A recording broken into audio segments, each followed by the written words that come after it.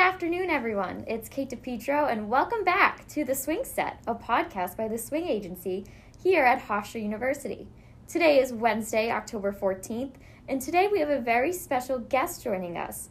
Mark Lukasiewicz, also known as Dean Luke, is here with us. Good afternoon, Dean Luke. Good afternoon. We're so glad to have you here on the podcast. So to start off, tell us a little bit about yourself, where you're from, what you do at Hofstra, and how you kind of got your career going.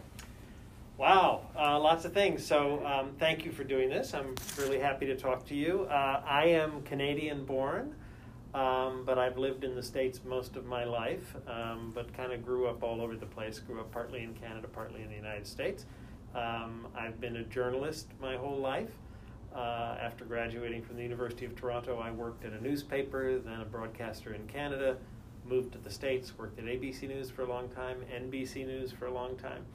And then 2 years ago, had the opportunity to come here to Hofstra and become Dean of the Herbert School of Communication. And I'm now in the beginning of my third year in that role. Wonderful. So take us back to, you could think back a little bit. You were a senior in university. You're kind of looking for a job. Can you tell us about the feelings that you were having and what led you to your first job? So I'll back it up a little further. Okay. Because I think there's a parallel to today and to journalism, which is what I was involved in. I was in high school during the Watergate controversy. And it is Watergate, it's Bob Woodward and Carl Bernstein that ignited my interest in journalism. Because I think I was like a lot of liberal arts students. I was thinking about, do I become a lawyer? Do I become a historian? Do I become a writer of some sort? In the broad sort of liberal arts area.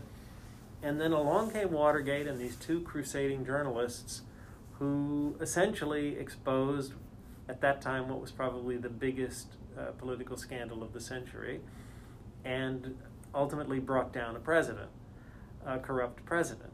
And as I watched that unfold in 1974, it culminated in 1974, which was the year of my junior year of high school, I said, that is a cool career. You get to use your liberal arts training, you get to use your brain, you get to do all sorts of different things. So that was the moment I decided I wanted to be a journalist. Graduated from high school, went to the University of Toronto. I did not study journalism. There weren't a lot of journalism programs in Canada at the time. And I got some very good advice from a professional journalist who I went to see when I was still in high school for career advice. And he said to me, learn something about something. Become an expert in something. And that might give you a leg up when you try to get into the business. So I studied economics, graduated into the teeth of an inflation and oil price crisis in the late 70s and became a business reporter. Got a job as a business reporter. So I was very focused on getting a job in journalism. I was not particularly interested in business or economics, but it got my foot in the door. And I was a business reporter for about 4 years and then went into general reporting and television producing and never looked back. Wow, very interesting. I like how you talk about learn something about something. I feel like that's... It can be, it can be a ticket. Look, I've said to you and your peers here at the school, writing is a key fundamental skill. Everybody needs to learn to write because so much of our work these days is done in writing, in the written word, sometimes in a text, sometimes in a tweet. You need to work on the craft of writing. Knowledge, expertise in something just can give you that extra edge. It can get you that assignment. When you're a young journalist, that expertise might be the reason you get the assignment and somebody else doesn't. And I'll tell you, I had a second instance of that in my career. You can tell by my name, I am of Polish extraction. I spoke Polish, still speak Polish, because my parents were Polish born. And I started to lose that in high school. When I decided to become a journalist, I thought, this is not a skill I want to lose, having another language. So I worked on it more in college. I subscribed to some Polish language newspapers and made a practice of reading them just to keep my Polish up. Well, a few years down the road, early in my journalism career, the Solidarity trade union crisis erupts in Poland, the first serious challenge in a long time to Soviet communism in the Eastern Bloc. And then there was a big crisis there in 1981. My newspaper sent me, a young business reporter, to go cover that. Wow. Because I spoke Polish, because I'd been to the country, because I knew my way around. And that was another big break in my career. Right. And I remember, learning another language has always been a set of skills I wish I had. I have tried to learn language, never my strong suit, but I remember you organized the director of Saturday Night Live to come, and he said he wished he learned Spanish, and he wished he learned another language, because there's been times he's tried to talk to people who did not speak English. And Don Roy King was here, and he yes. talked about that.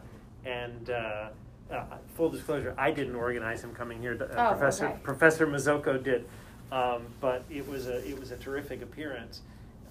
He's a legendary guy. But yeah, having another language, having access to a whole other culture, whether it's Chinese, whether it's Spanish. I was fortunate to speak French growing up, so I speak French and Polish.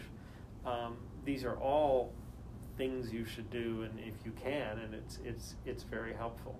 But having that expertise, having that desire to go outside the box. The other thing I tell young journalists often, and it's particularly relevant being in New York. One of the great appeals of our program here in our school is the access to New York City. All the fine journalistic institutions that exist there, right? And to do internships and appearances there and get to tour their facilities and talk to their journalists. But if you're trying to break into the business of journalism, there are more journalists per square block in New York City than virtually anywhere on the planet. Right. It's one of the toughest places in the world to break into the business. And what I sometimes tell students is, if you have the guts to do it, and you have the independence to do it, go somewhere where the journalists aren't, but the important story is. That can be abroad. You have to have a lot of confidence and real good judgment and experience to go abroad, to go to some places that are more risky. But there are corners of the country where people's stories aren't being told. The environmental story, which is hugely interesting right now, is happening in all kinds of places that are not urban, that are not easy to get to, that are not comfortable to be in. That is a real opportunity for young journalists, I think, to go cover those undercovered stories around the country and around the world. Yeah, I would agree with you. I think it's also an experience that many people don't get to have. Right. I also want to mention that my teammate Bryn is here with me as well. She will be asking some questions, but again, very excited to be here. So we want to start talking about Hofstra a little bit more. So one of the questions the Swing Agency has come up with is, in what ways do you use PR to promote the Herbert School of Communication to incoming freshmen who plan to pursue a career in communications versus those who are undecided? So that's a really good question. And first of all, congratulations to the Swing Agency on, I think, your second year now. Second year, yes. We're very excited to have a student-run agency in the school. It was one of the first things I talked to the faculty about, came from the faculty when I got here 2 years ago, and I was glad that the faculty were able to stand it up, and we want to support it. Public relations, communications is really important in promoting the school's program. And we try to be very strategic about how we do that. As you know, we have a sort of a social media director and student engagement director in David Henney, mm-hmm. who is very talented and skillful at using social media and digital media of various sorts to communicate our message. That's one of the things we realized in the time I've been here that we really needed to up our game in. It's where you and your peers spend an enormous amount of your time consuming content. So we need to be in those channels, communicating with prospective students and with their parents in ways that are meaningful to them. We've created many, many more short videos. We push those out on our social media channels, and all of our social media channels have shown increased level of engagement, and we watch those metrics. We transformed a sort of text-based email that went out to the Herbert School community every week. The SCO Scoop, we turned that into This Week at the Herbert School, which, as you know, is a much more mobile-friendly email that goes out from us once a week. I love those emails. And those emails, I think we have an open rate of over 60% now, which, as you'll know from your practice of public relations, that's a very nice open rate to have on any kind of email communication. So we do that. We did some TikToks just for fun at one point during the early part of the pandemic. We're, even though we're concentrating on all of that, we're also doing a fair amount of snail mail stuff. I don't think snail mail is completely irrelevant even today, and I think particularly for prospective students, it's something that might matter to them, particularly as people are sort of stuck at home a lot. Having something that they can look at physically, if their eyes get a little tired of screen time, is something worth having. We pushed out and produced, and I think you probably saw the View book that we created on behalf of the school. That was a new piece of literature.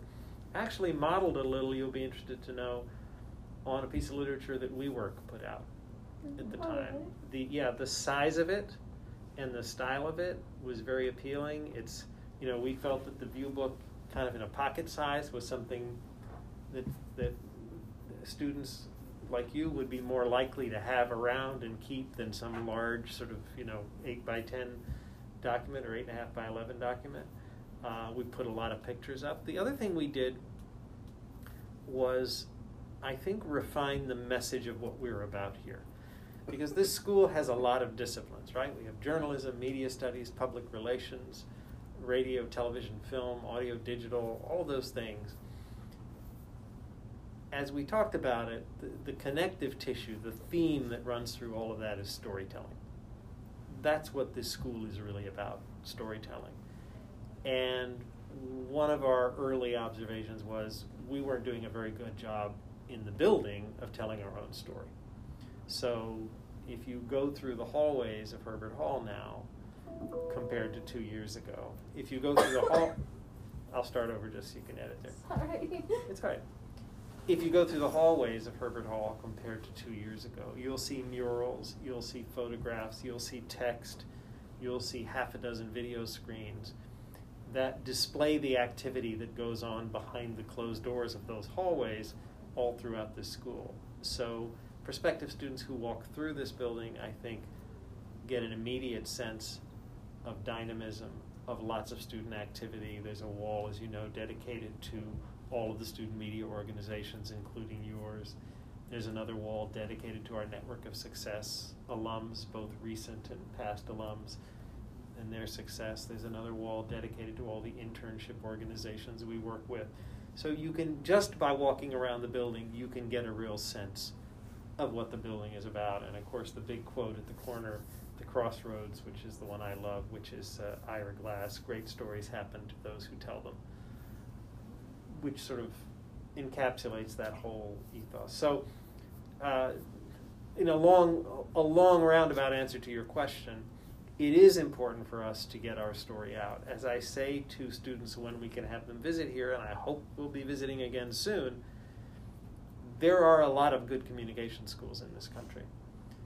The trick is to find the one that's the right fit for you. And I think we've done a better job over the last 2 years using our social media channels, using our literature, using our own building to help a student who walks in the door understand what's different about us, what's special about this place, what are the qualities that make this school different than a Syracuse or an Emerson or one of the others. Again, all of which I have great respect for, but they are different. Right. And we think we have certain things that set us apart that make us the right fit for certain students. Yeah, and going off of that, I think as someone who was once that senior in high school, who was looking at Emerson and looking at Syracuse, you get the feeling also when you're in the building of, all right, I can see myself in Studio B, and I can see myself in this classroom and really being involved in the school, and you'll know when you're good. Yeah, it's that's exactly what we were aiming for. And there are big things you can do about that, and there are small things you can do. Right. One of the very simple small things we did, you mentioned Studio B, so I'll mention it. We renovated Studio B last year. Got a lot of new equipment. We got some generous donations. We were able to make it look a lot better. But one of the other things we did was we flipped it around so that when you're walking through the building and you pass the door of Studio B, you look in and see the set. It was on the opposite side of the room before, around a corner, and when you looked into the room, you didn't see it. Right. That's a simple adjustment. It didn't make any difference from a production point of view which way it was oriented. But in terms of telling our story, it made a big difference. Right. Which PR is all about telling a story too. So exactly right. Goes hand in hand. I know that you had a lot to do with promotion and putting on presidential and big debates in your journalism career, and then now we do Hofstra Votes here, which I know Kate and I have both been involved in the past. So we kind of wanted to open it up there. So I guess the first question that I would like to ask is if you could talk to us about the setup of the debate, and what you would be doing while it's live, and what you remember the most from them. So what is so the for debate? Presidential debates? Yes. Yeah. So there are really two kinds of presidential debates. There are primary debates, which happen before the nominations, and they're among a bunch of Republican candidates, a bunch of Democratic candidates. That's what I spent the most time on. And then typically after the nominations, the Commission on Presidential Debates organizes debates between the two candidates, very occasionally three, but usually the Republican and the Democrat. And I've had involvement in one or two of those. Primary debates are done by an individual network. CNN will do it, NBC will do it, Fox will do it, whereas the commission debates are done by an organization called the Commission on Presidential Debates, and all the networks air those simultaneously. They're always really challenging to do. There's a lot of pressure and a lot of tension around those events because generally the candidates have their demands. They want it to start at this time. They want it to end at this time. Where are they going to stand? Who gets the center podium? Who gets the outside podium? Who gets the first question? There's a lot of that going on.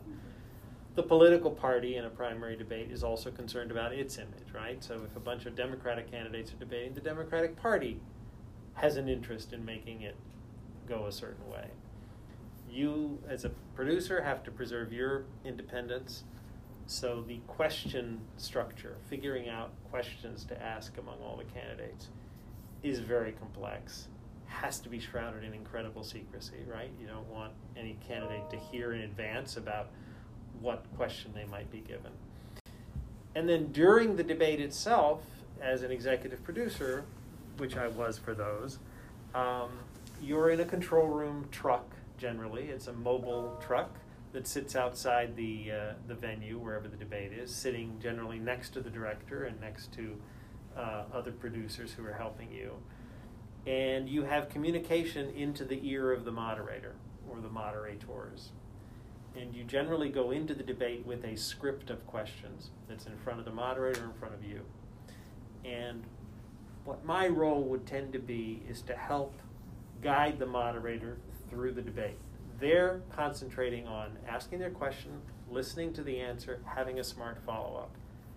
I can help them by being a bit of extra judgment on, I think we've exhausted this topic, time to move on to the next one.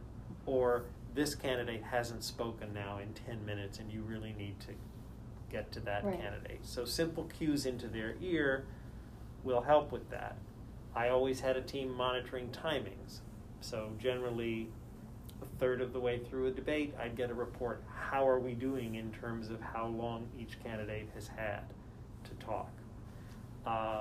And you deal with that stuff. And so you work with the director to guide through and to work on the timings and so forth. So in advance, there's an awful lot of production work, setting up the venue, the sets, the lighting, figuring out audiences.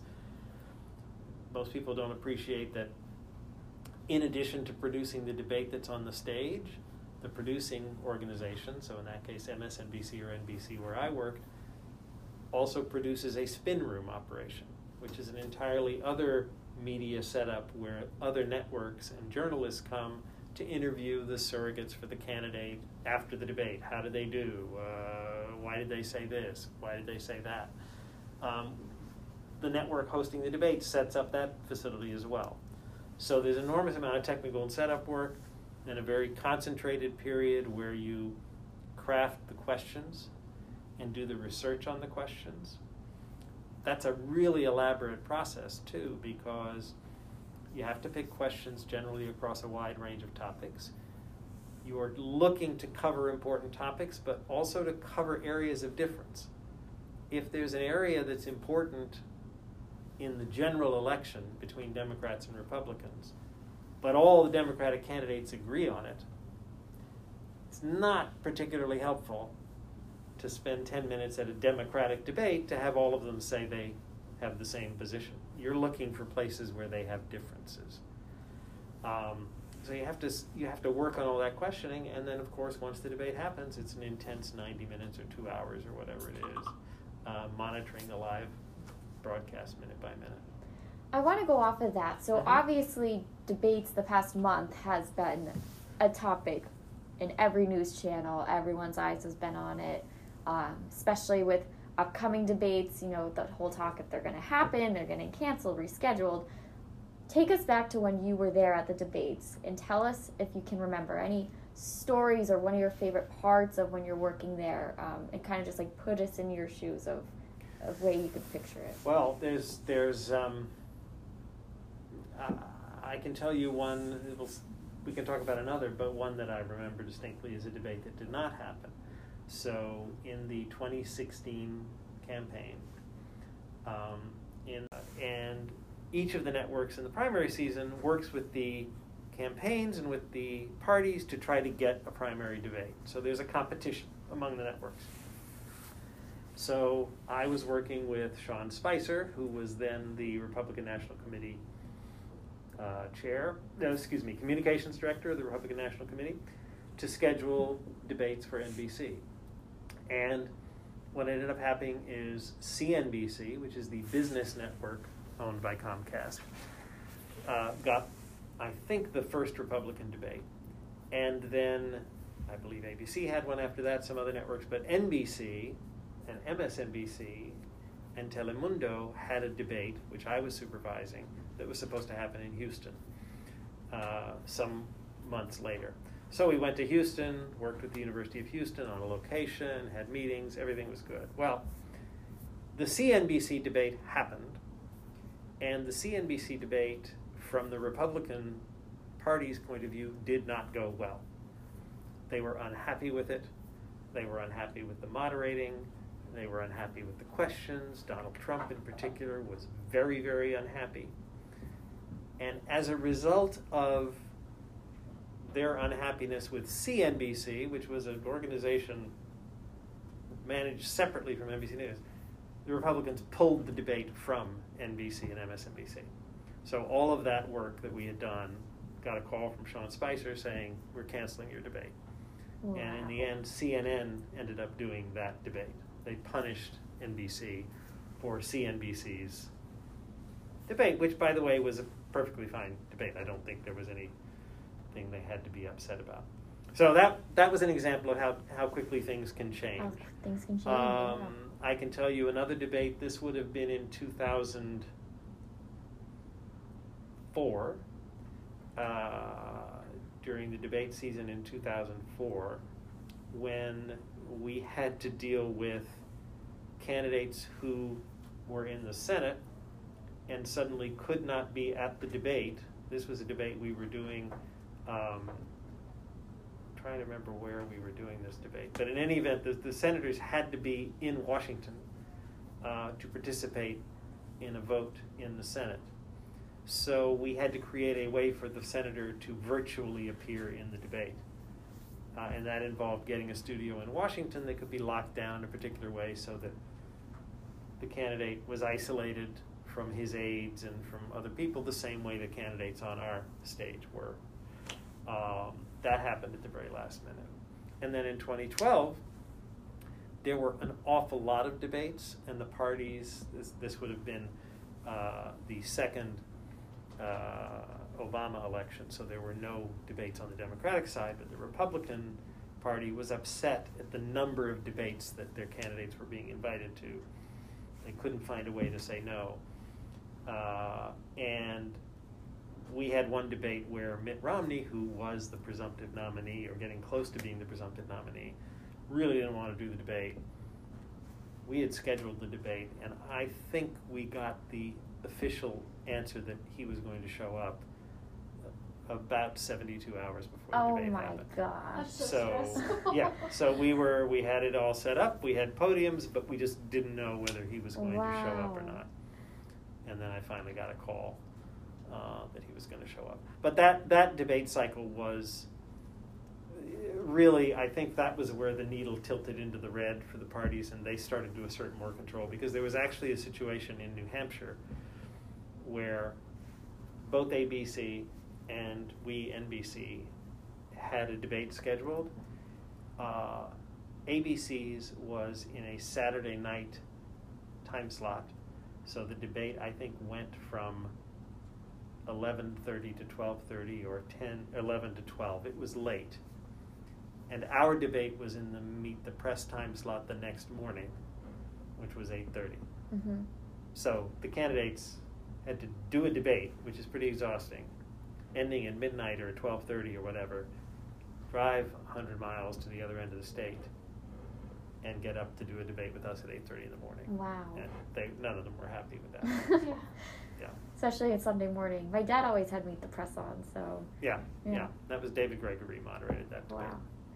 So I want to now talk about, kind of for our last bit of our podcast, so we talk about the importance of the debate, the importance of the Herbert School of Communication, and all the resources we have. What is the importance of being part of Hofstra Votes Live, especially this upcoming? I know there's students who are remote, but tell us about the importance of that and being involved in the School of Com altogether for people's future and careers. Got it. So I love the Hofstra Votes Live project. This is the second big one we've done. We did some classes last spring, but we did the midterm elections in 2018 right after I got here, and now we're doing the general election. There's a whole lot of ways it's important. One is it's important, and I think a great opportunity for the students who get involved, because elections don't happen very often. And to be able to really participate in the coverage of an election, the way it happens in the real world, with numbers coming in and news happening in front of you, and having to report a very complicated story live, that's a tremendous learning opportunity and a challenge. And I think for students to have that opportunity is a great thing. From the school's point of view, I think the other advantage is it allows us to bring all the disciplines of the school together.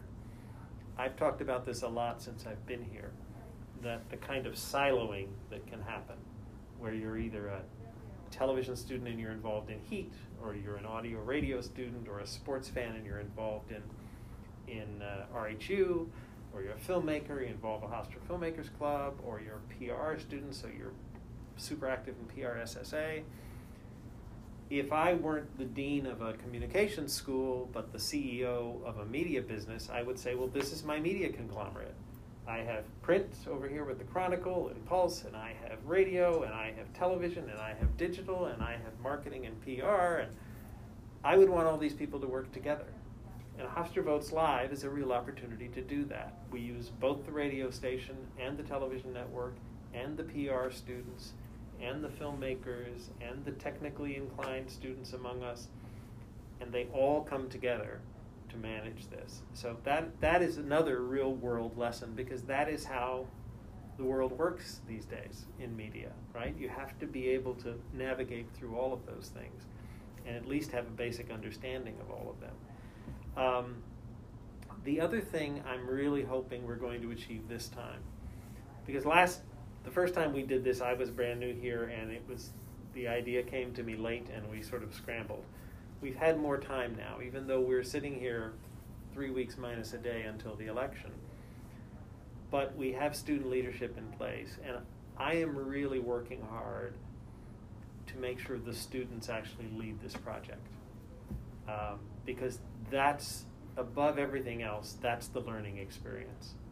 It's the same learning experience you get, I'm sure, at the agency and that students get in HEAT, but just kind of on steroids. To put this whole project together, solve problems, meet deadlines, figure out how it's all going to get organized. Because when it's all said and done, it's going to involve anywhere from 150 to 200 people doing 4 to 5 hours of live broadcasting. And there are a lot of challenges to be met. And seeing the student leaders, you know, we the sort of advisors and faculty, once we saw the interest level come back in the interest forms, we met and basically selected a leadership core. And from that point on, the leadership core has been doing the work with some advice now and again and some help from the faculty advisors and some of the experienced people on the staff. But I really hope students will be able to look back on it and own it as their achievement, and that they led it and they organized it. It's fun, it's interesting, it's one of the most important elections the country has gone through in a very long time. And from a career standpoint, I think it'll serve students well. Whatever part of this you have, just having been through something like that will give you a level of confidence. When you go into a workplace and somebody puts in front of you a task you've never done before or a piece of software you've never seen before, that can be really daunting. But when you've done a project like this, which you've never done before, and you get through it and you're proud of the result and you didn't melt down doing it, you'll go into the next situation like that in a workplace with more confidence than some of your peers who've never had that chance. So that's what it's about to me.